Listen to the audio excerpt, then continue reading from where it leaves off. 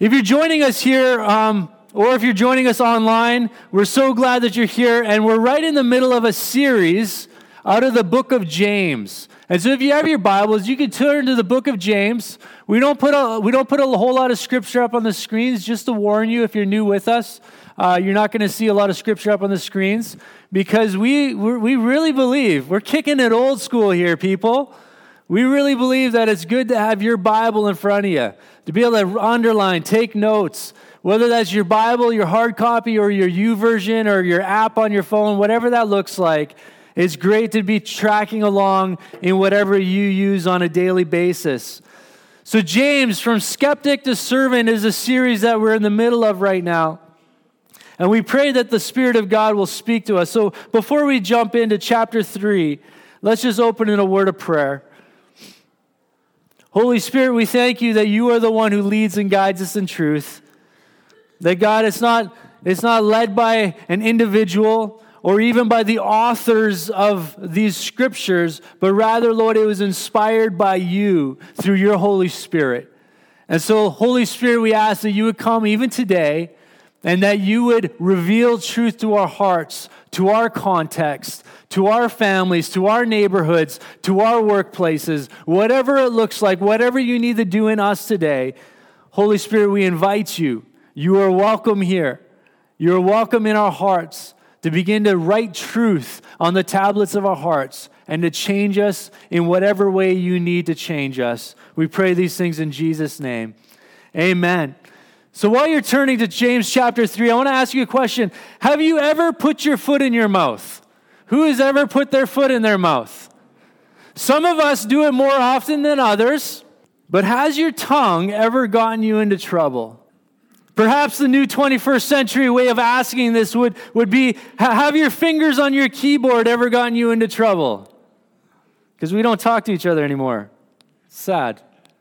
Here's some highlight moments from some foot and mouth moments in my life. I remember a time Lisa and I were sitting in a car. We were alone. I know, scandalous, back in college. And we were sitting in a car, and I was coming to the realization that I was starting to like her. But the problem with that realization is I had made a commitment to myself and to God that I was going to make it through. I didn't want to be the statistic. I was going to make it through Bible college without dating anyone. That was my goal. That was my goal. And so in order to keep this, so here I am in this moment, sitting with this beautiful girl that I was starting to like. And what did I say? To mitigate my feelings, to kind of step away from what I was feeling in that moment. What did I say? I said, Lisa, I think of you as like a little sister. Not a wise moment, not a good use of my words. I remember another time I was getting lambasted by our custodian. This is my very first church. And I'm getting lambasted by our custodian because I had just done a youth night and I had left a little bit of a mess. Okay? Left a little bit of a mess. And as he's lambasting me, as he's telling me this and that and the other thing, I step up and I go, what are you complaining about? It's just job security. Okay? Bad moment. Bad moment. He did not take that like I was being a blessing towards him and giving him job security. Finally, telling God in my heart that I would not, under any circumstances, live in a remote community. 2 fairies later, here we are.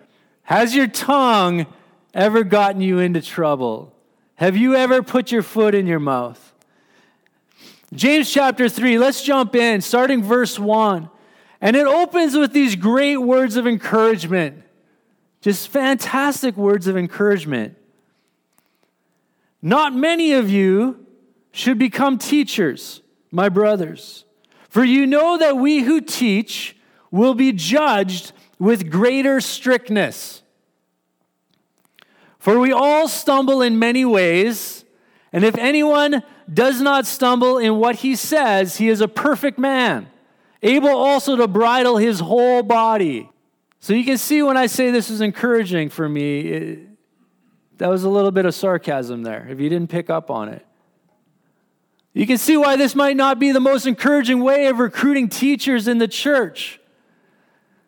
Here he says, you will be judged stricter, followed by, we all stumble in so many ways. Put those together, and you might see why they're not so encouraging. However, here's the deal. If anyone gets up here and either tells you they have it all together, or they imply it by their omissions, it's not a true story. If anyone gets up to teach others and pretends like they have it all together, they're not giving a true representation of what's going on.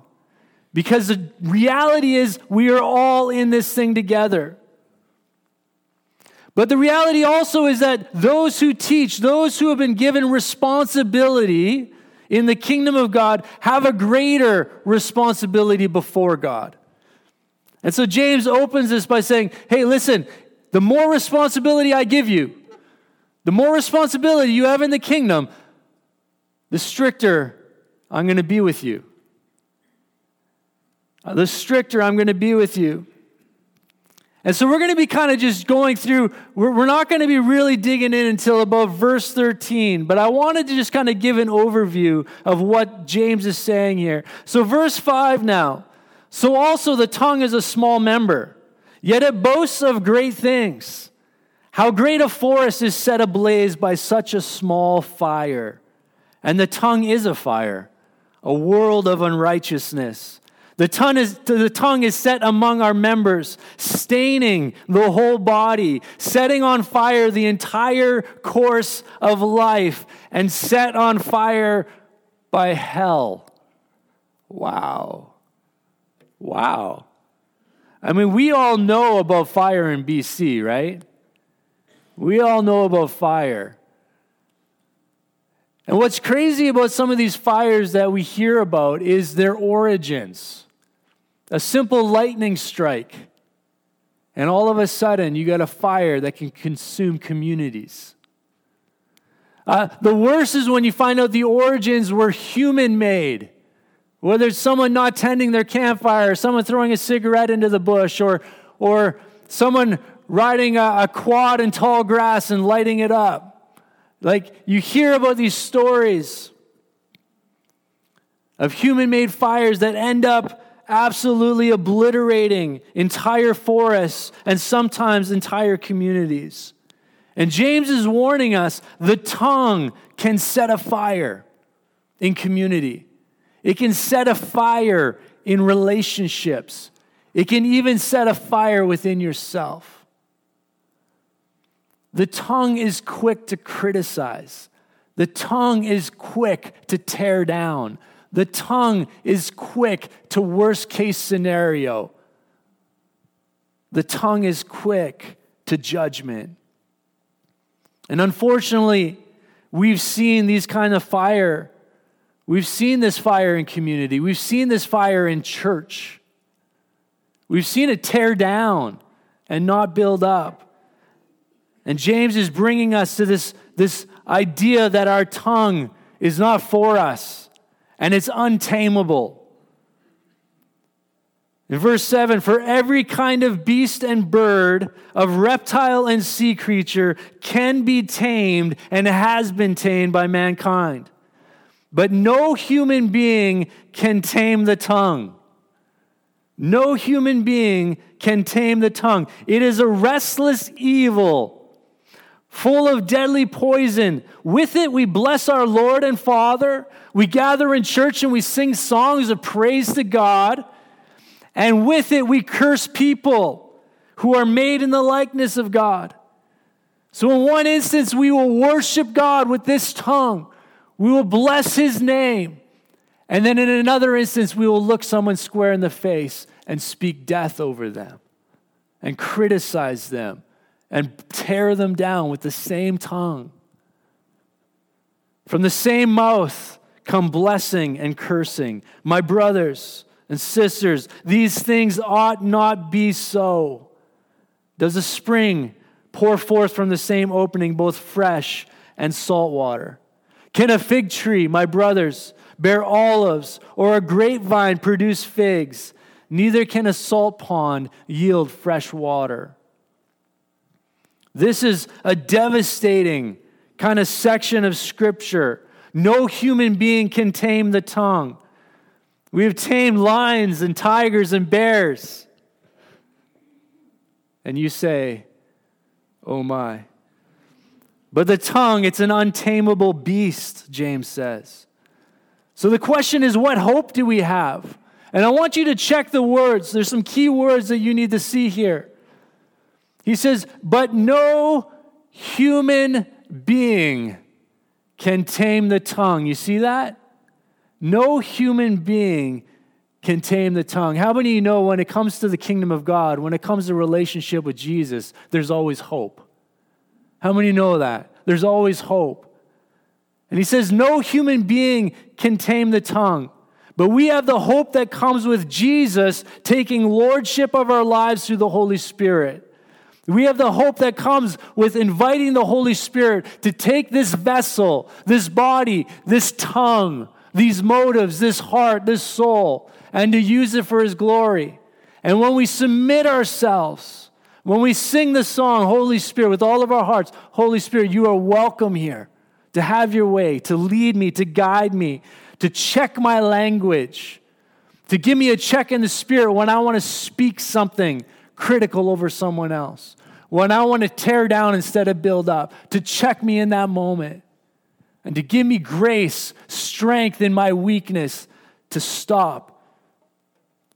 The Holy Spirit, He leads and He guides us with the use of this tongue. Now, before we take a step kind of forward from this, I kind of wanted to get a little bit Pentecostal on you. Is that okay?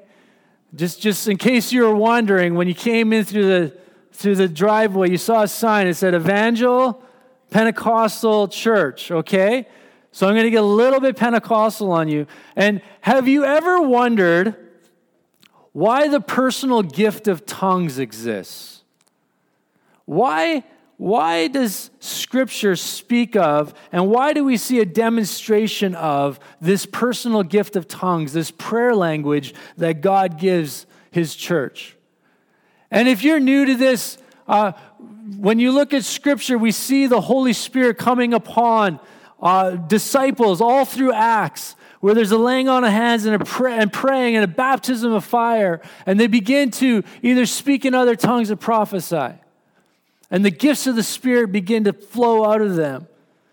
And one of those, the Scripture talks about, is a personal tongue, just a tongue that's not learned of either human tongue or of angels, Scripture says. And we begin to speak that, and what it does is it bypasses our intellect, okay? And the Holy Spirit begins to pray through us, spirit to spirit, straight to God, and edifies us. It builds us up. It aligns us with what God is doing in our hearts and in our lives. Interesting that James is talking about the tongue in this kind of language. It's a fire straight from hell. It's untamable. It's full of unrighteousness and evil. Like, he's using very strong language when it comes to this little member of our body.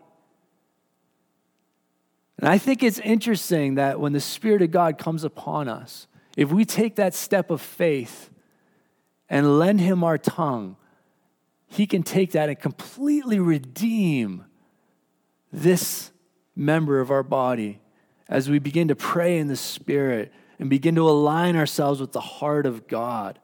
That's just a little bit of a freebie. That's a caveat. It's a beautiful picture that we have turned our tongue over to the lordship of Jesus. We can't tame the tongue, but the Spirit of God is more than able to give us checks in our spirit, to tell us when to speak and when to shut up. How many of you know sometimes you need the Spirit of God to tell you to shut up? Hey? Who's ever been there? And sometimes we need to speak. Sometimes the least natural thing for us to do is to speak life over other people. Have you ever thought about that? Have you ever thought about why is it so hard at times to just speak encouragement and life over others? And here's the interesting part. Why is it so hard at times to speak life and encouragement over those that are closest to us? And sometimes the Holy Spirit needs to redeem our tongue, to step out of the routine and the natural into the supernatural, where we look around at those that are maybe different than us and we speak life over them. Where we see the diamond in the rough as opposed to just the rough. And we speak that over people.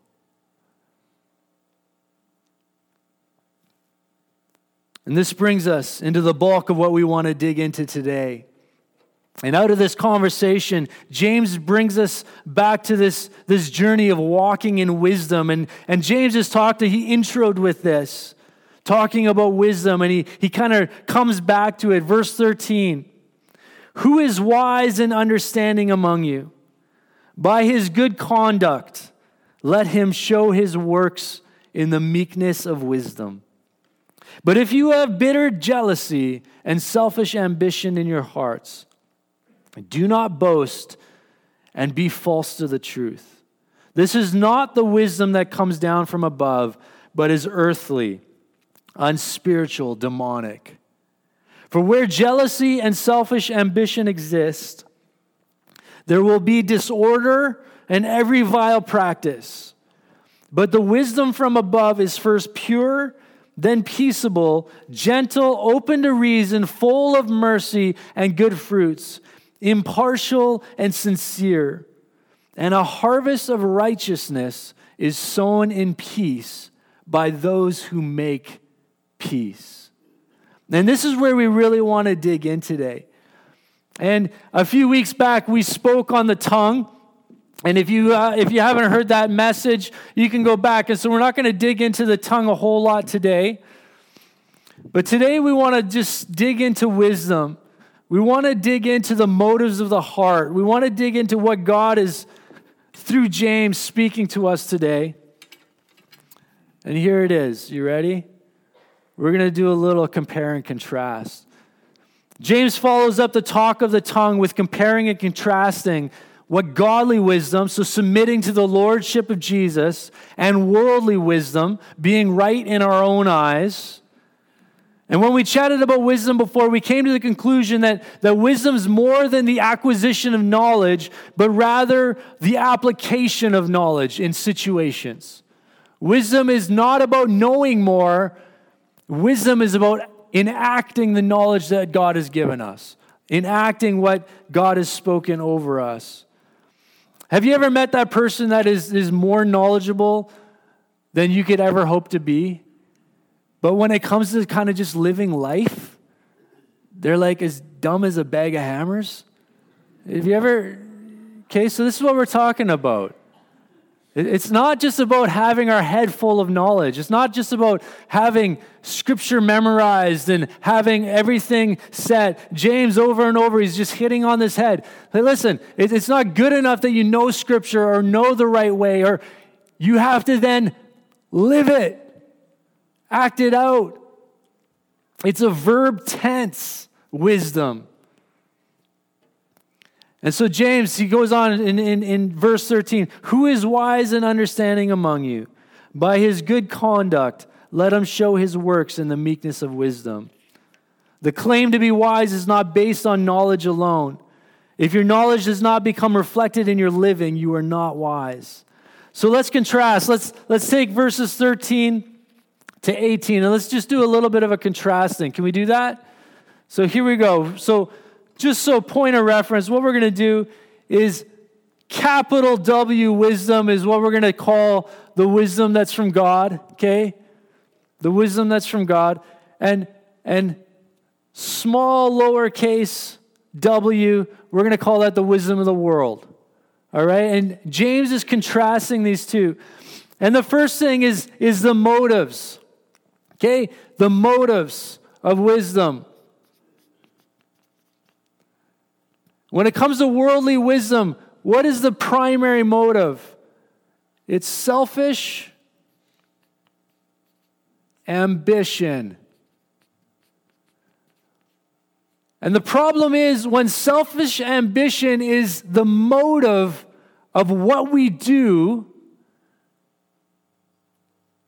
it becomes that thing that drives us to do things that we should not do. Because we don't care about anybody else.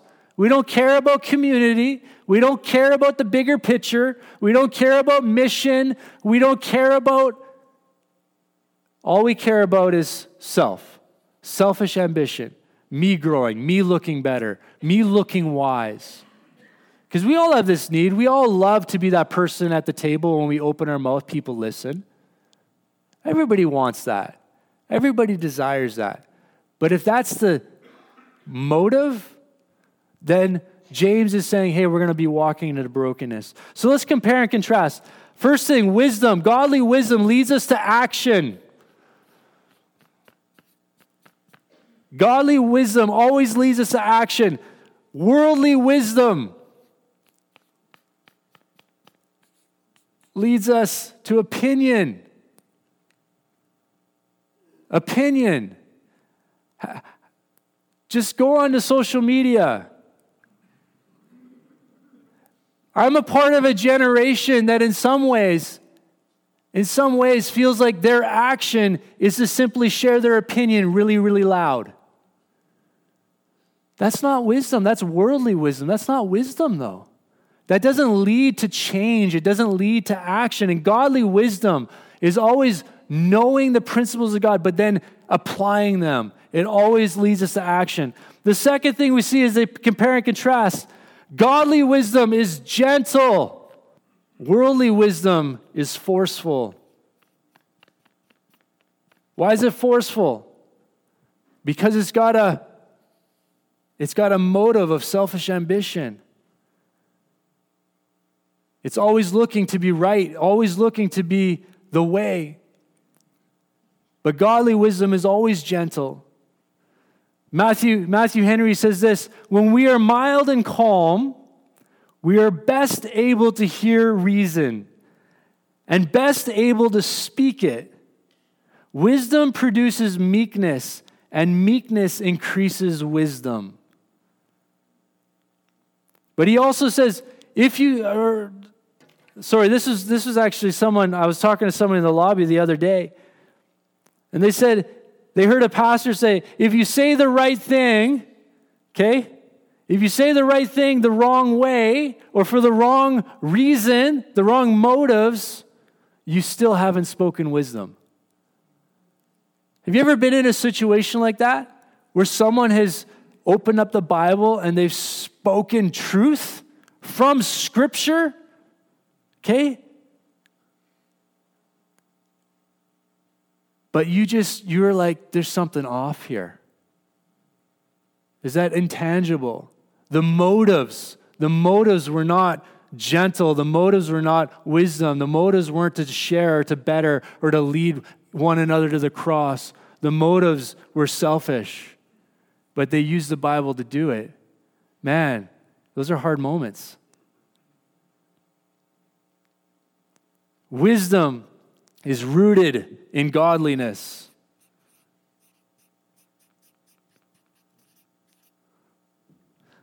But worldly wisdom, he says, is rooted in the earthly, the unspiritual,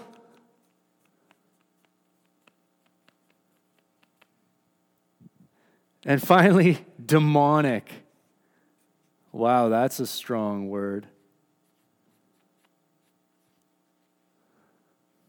Demonic. The motives of the heart. Godly wisdom is flexible. And I'll tell you what I mean by that. Worldly wisdom is unmoving.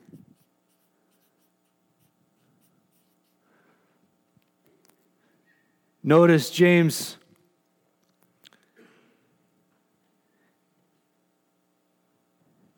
says in verse 17, but the wisdom from above is first pure, then peaceable, gentle,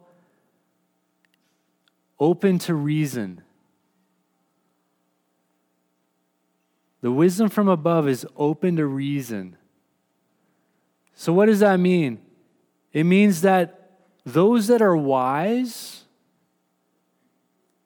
can hear other perspectives without being defensive.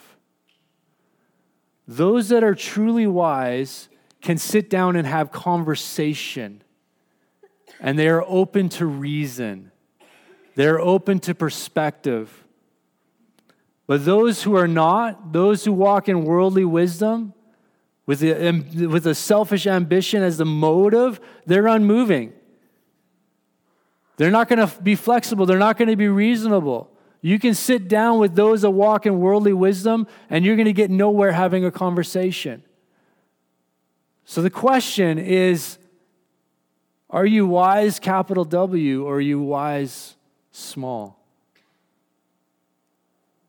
When people lend you an alternative perspective, do you listen, or do you get defensive right away? It's a great indicator of what kind of wisdom you're living in. Wisdom produces good fruit. There's good fruit. There's always a good outcome.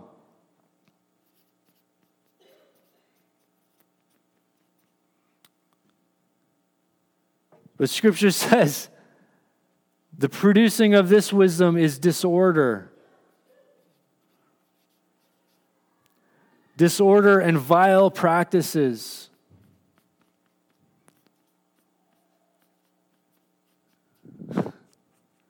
You got to remember, James is writing this to the church. James is writing this letter to Christians. Okay? So sometimes we can read Scripture and we can think in the context of the world, all of humanity. No, James is writing this to the church. So James is saying, hey, guys, there's some of you, you're operating in this out of selfish ambition. That's the motive in which you are applying wisdom in the way that you live life and do community one with another. But the reality is, when we do this, when we are forceful, I mean, I've seen people so forceful in the church. I don't know if you've ever experienced it. And you know what? Sometimes they're right. They're forceful, but they're right. They're doing the right thing. They're saying the right things. But because of this, it's wrong. And it doesn't lend itself to unity. And when we go, it begins to just breed disorder in the church. It begins to breed vile practices. We begin to tear each other down. When we come back to the tongue, our tongue does not inform encouragement and life. It begins to tear down. Matthew Henry says, words that inform and heal and do good are the marks of wisdom, not those that look great and do mischief and are the occasions of evil, either in ourselves or others. It produces good fruit. And last but not least, wisdom from God is sown in peace. And this is twofold. It's sown in peace, but it's also reaping peace. The harvest of this kind of wisdom is sown with gentleness and peace. But these that live their lives in this column, they reap peace in their lives. That's the harvest that they reap. But these are sown in discord and disunity. And if you have your Bibles, put a star beside this verse or underline it or highlight or do whatever you need to do. Mark it up. But verse 18, and a harvest of righteousness is sown in peace by those who make peace. James comes to the conclusion that those who are wise among us are those who reap a harvest of righteousness because they planted the seeds of wisdom in peace. So perhaps a great litmus test for this is what kind of harvest are you bringing in your life today? What kind of harvest are you bringing in your life today? Are you harvesting righteousness and godliness in peace? Or is there discord? Is there disunity? Is there a sense of being hurt because people aren't walking the way you want them to walk?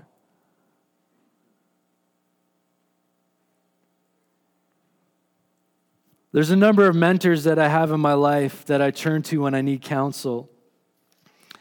And one thing that they all have in common is this. They all treated me with gentleness even when I deserved to be treated like a naive idiot in my younger years.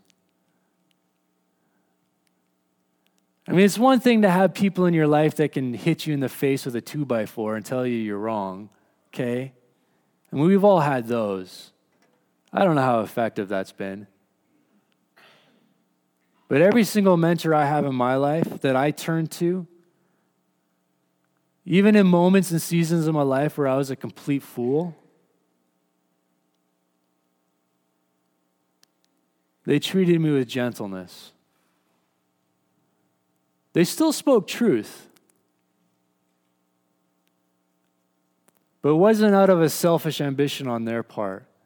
The motive of their heart was to lead me back to Jesus and the cross. The motive of their heart was for my best, not their own. And so when I turn to men and women to speak into my life, they are those that sow in peace and gentleness. We say it all the time at Evangel, this faith journey is not just about you. God is calling us to be wise men and women who sow in peace and reap a harvest of righteousness, both in ourselves and those that we come alongside.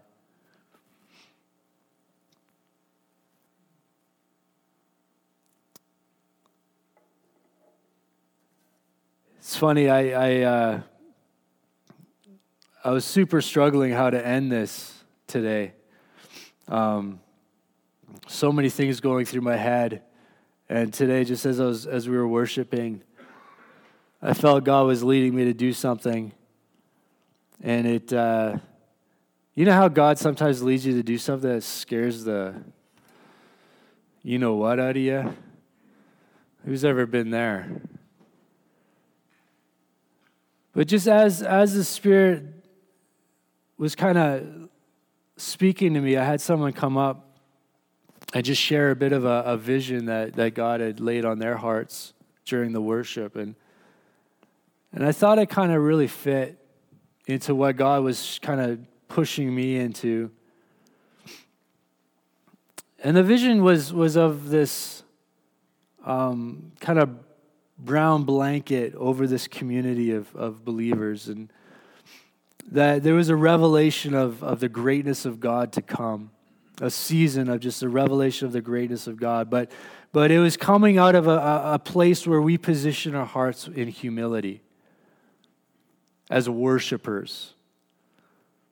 And I don't believe that means, when we talk about worship, we think so quickly to this singing of songs. That's an expression that we use to corporately do worship together, but that's not worship. It's a part of worship. It's an expression of worship.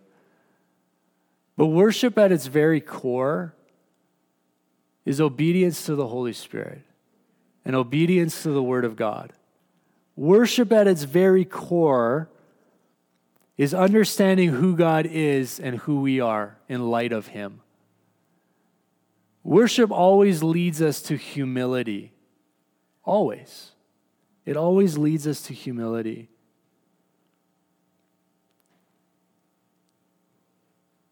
And so I touched on it today, the baptism of the Spirit of God. Inviting the Spirit of God to come and just fill us. Take ownership. Take His rightful ownership over us. But what that takes is invitation. takes a heart of humility. It takes us going, you know what? Yeah, James, I can totally relate. My tongue is an untamable beast. My motives at times are so full of selfish ambition that some of the fruit of that ambition is in this column. At times I sow discord and disunity. At times I'm inflexible and unmoving, and my heart is hard. I'm not willing to change. At times I'm forceful.